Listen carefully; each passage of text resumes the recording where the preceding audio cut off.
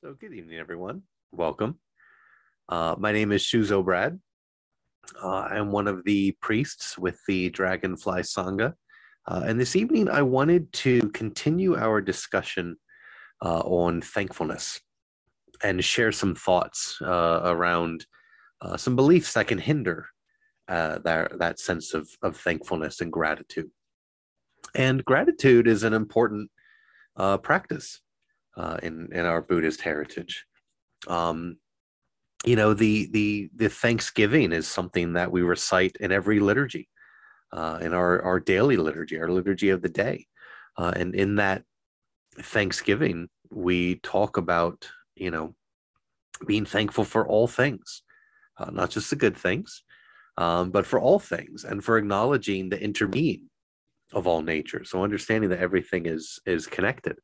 And then additionally, in that Thanksgiving, we talk about wishing that all beings be free of suffering and that everyone can know peace.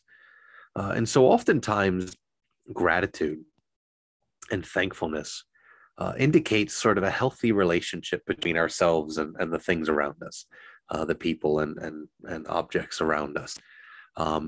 We often bow a lot to kind of show that gratitude and that respect as well. Um, it also shows, gratitude demonstrates that we understand that we can all benefit from each other. We can learn things um, from each other, and that our actions have an impact on other people, right? And that learning from other people and situations, uh, uh, can come from both the good things and the hard things, right? Sometimes, especially from the hard things, right? But that gratitude, even though it's a fundamental part of our practice and how we sort of celebrate our practice, there are things that can get in the way of that.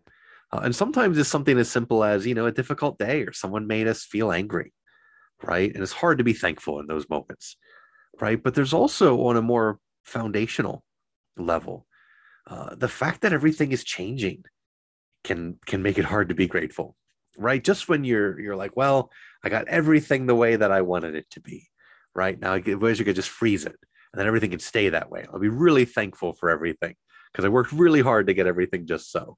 Um, but that's not the way that life is, right? And even though we know that impermanence is just a truth of the universe, it's one of the marks of existence, as we call them in Buddhism, right? Even if we know that sort of intellectually, it can still be really hard to experience it. And there are some beliefs about impermanence that can arise in us that can really get in the way of us feeling thankful. Um, and Sensei Tony spoke a few weeks ago about the cycle, that of the way that the mind works, that there are beliefs that lead to thoughts, that lead to feelings, that lead to actions, that lead to consequences. And that cycle just repeats, right? And there are patterns that can develop in that cycle, especially around the experience of impermanence. Two of those patterns that can sort of not serve us well. One is ignorance, where we're trying to, that ignorance, like trying to say, wow, impermanence, things are going to last. I don't have to think about right now, right? And another pattern that can emerge in reaction to uh, an experience of impermanence is fear. We worry that everything is abandoning us. Goodness, everything is changing. This person goes away and I lost this person. And it can lead to this sense of despair. And neither one of those are particularly useful for us. So we want to find a better way to work with the notion of impermanence. And it's important because impermanence is every day, right? We feel it all the time.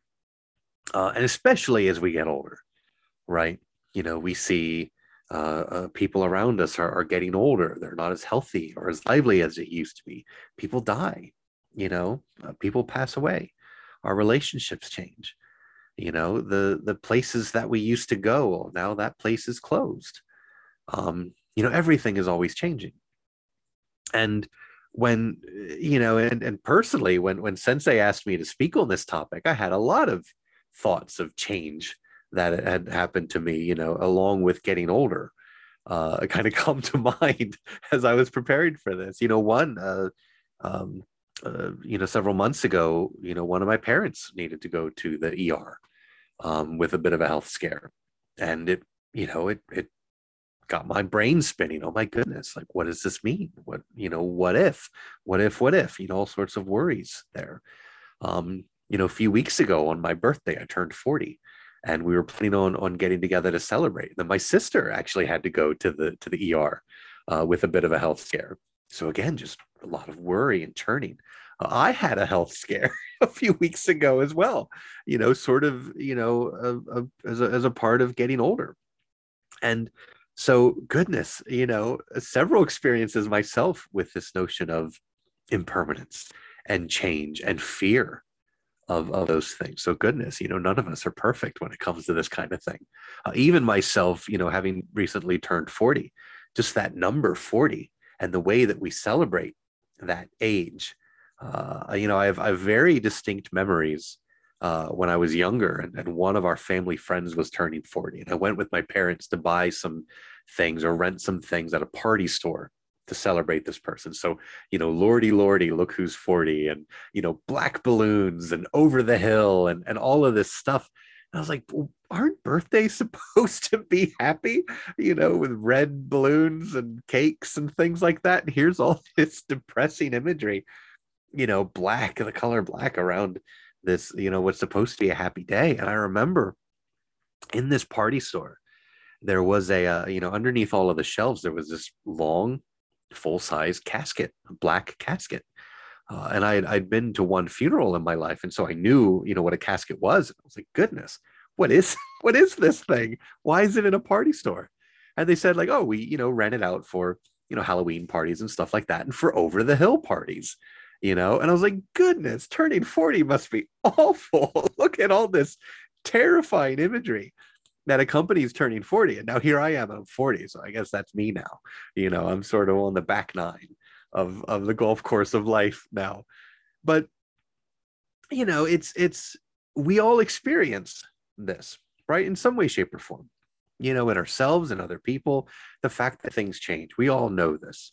Again, if only just sort of from a fundamental level, like, hey, I know that things change. I'm a Buddhist. Impermanence is one of those three marks of existence. I get it. Right. And for, hundreds of years, thousands of years, we as people, especially as it pertains to, change of our health and, even death, people have, developed practices to work with that and to sort of change their relationship with that. And one of those practices that you've probably heard about is, memento mori. Memento mori being a Latin phrase that means remember you must die, right? Not remember someday you may die. No, remember you must die, right? And that's um, I read an article a few weeks ago about, a Catholic nun that was looking to bring this practice back. And I know in Buddhism, reflection on death is something that is not at all uncommon. Meditation in graveyards, meditation with skulls or dead bodies. This notion that, like, hey, we need to come to, uh, uh, grips with the fact that life is not going to last forever, right? And this isn't intended to be a dark and morbid thing to depress us or get us upset. It's meant to really teach us that, hey, life is really precious.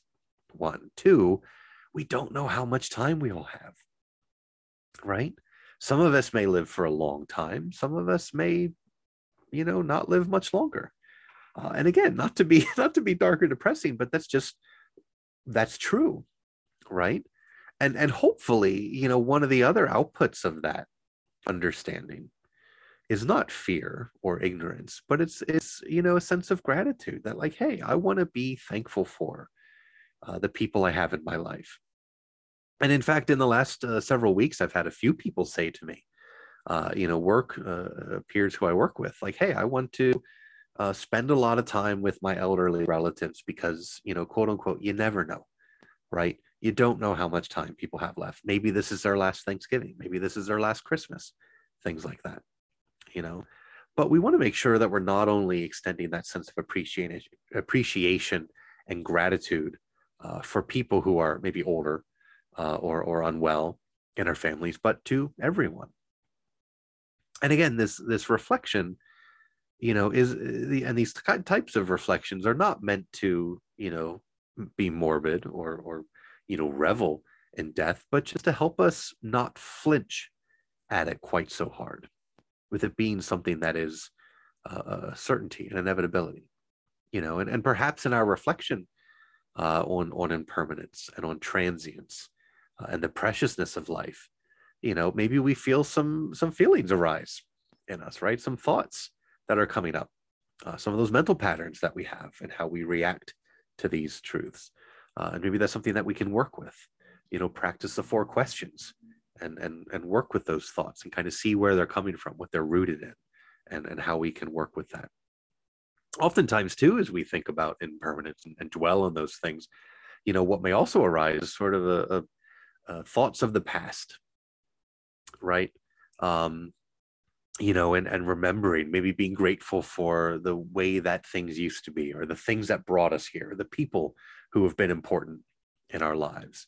And that kind of gratitude for circumstances from the past is pretty common. Maybe it's a bit romanticized, right? And we think like, oh, remember when like things were so nice back then.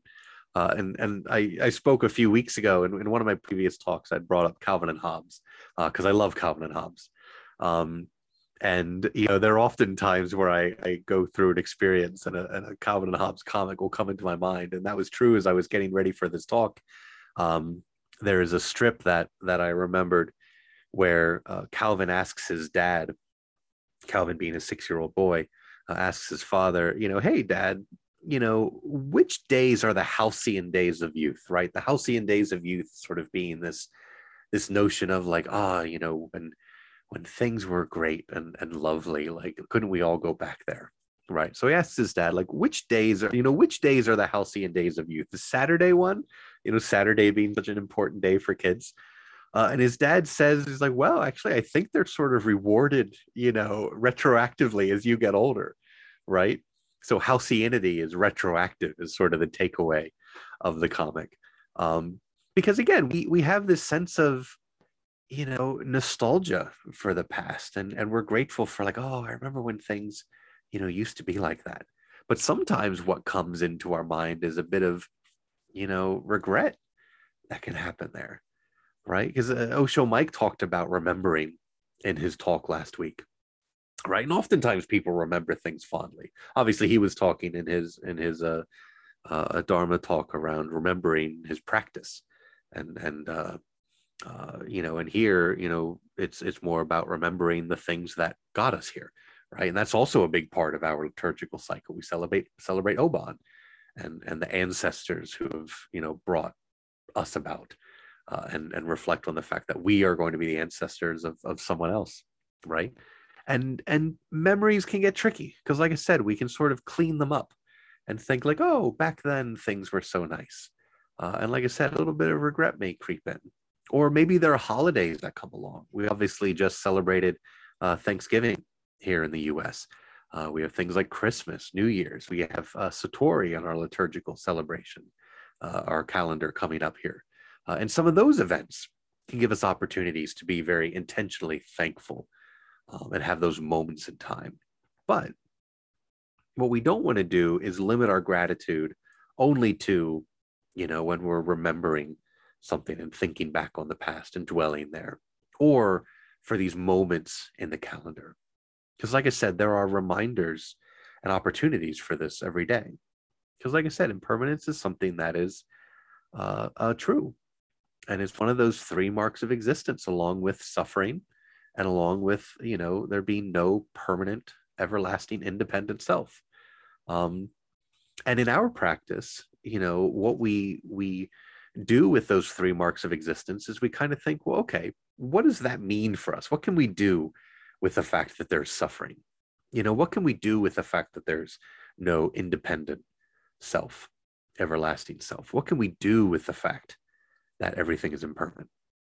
In our practice, the second principle of oneness that addresses impermanence talks about the fact that everything passes away is an opportunity for some kind of creative act and some kind of creative change.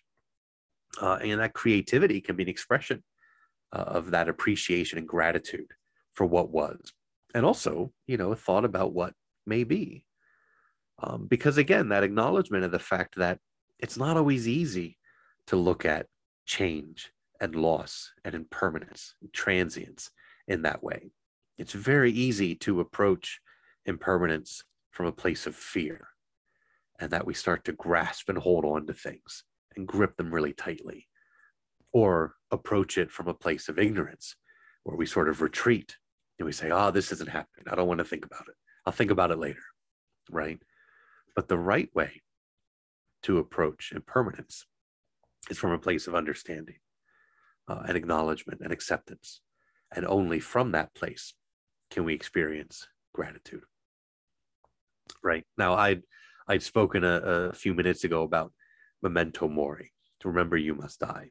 The flip side of memento mori is memento vivere, which is remember to live, right? Live to your fullest. Don't just think like, oh, I better, I only have so much time left. Make the most of that time, right? Remember to live. There's a great story. It's not a Buddhist story. It's a very secular story. Charles Dickens, the A Christmas Carol of Ebenezer Scrooge. Someone who forgotten how to live. Very bitter, not gracious in any way, very mean towards everyone. Right, and then he had these very intense experiences, and then of course he woke up on Christmas morning. And he's like, now I'm grateful. Now I'm going to remember to live and keep, the spirit of gratitude in my heart all year round. And then now he appreciated the people around him, his nephew, which is a memory of his sister and the person who had worked for him for so long, Bob Cratchit, right?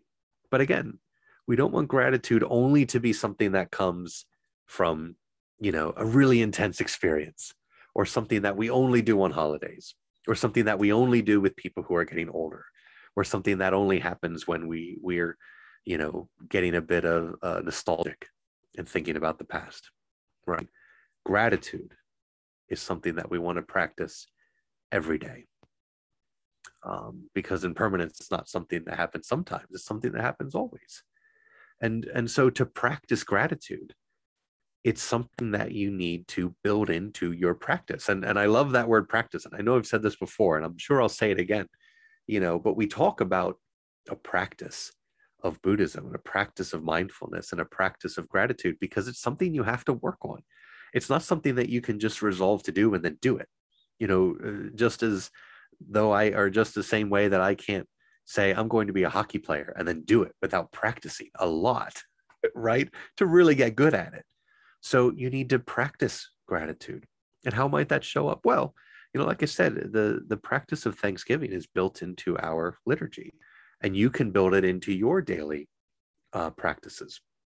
As you, ring the bell at your centering space, or light the candle, light incense, and you bow to your true self at your centering space. Remember, and think about the people in your life who you appreciate, who you're grateful for. Think about your day and what you're thankful for about your day. Maybe what happened yesterday, maybe something that you're going to do that evening that you're thankful for. And it's a changing of your attitude and your approach to the day and to the people around you. Maybe start with the things that are easy, right? And then maybe extend it out to, it's like, what, I have something tough coming up, or I'm going through something kind of tough, but you know what? I appreciate that because it's taught me these things, A, B, and C. And do that every time when you're at your centering space. And what you'll find is that it starts to work its way into your time away from your centering space. When you're out in the world, when you're driving, when you're working with people on a daily basis. And yes, also as you're working with folks that maybe, you never know, maybe this is going to be their the last time they'll be able to spend the holiday this way. It will increase your sense of appreciation and make you thankful for all of those people in your life. Now, like I said, it's very easy to say that and to say, well, practice gratitude. But it is something that you have to work on. And I understand too that this notion of impermanence, it can be a tricky one, right? And so if you do find that this practice of gratitude is something that you want to work on, and you find that it's been a struggle for you, or you find yourself kind of getting stuck on the idea of impermanence, I'd invite you to reach out to us. Our vow as priests is to, help relieve the suffering of people, and to teach folks ways to work with their thoughts and feelings and actions, and to make a creative change in their life to ease suffering. So if this is something that is sort of looming large for you, and I know especially it can be as we head towards the end of the year, please do reach out to us, because we would love to speak with you more and help you kind of think through what this means for you and how you can practice gratitude in your everyday life. So I hope that some of what I've shared has been helpful to you. And if you do want to learn more about our practice, sort of what we do, or talk to someone, please reach out to us at asksenseitony.com. And I hope that all of you have a great week, a grateful week, full of thanksgiving and appreciation of the people and the things that are in your life, an appreciation of the fact that they may not always be there, but that they are there to teach you and to enrich you, and for you to understand that connection that we have with all of those things in our lives. So thank you all. And again, hope you have a great week.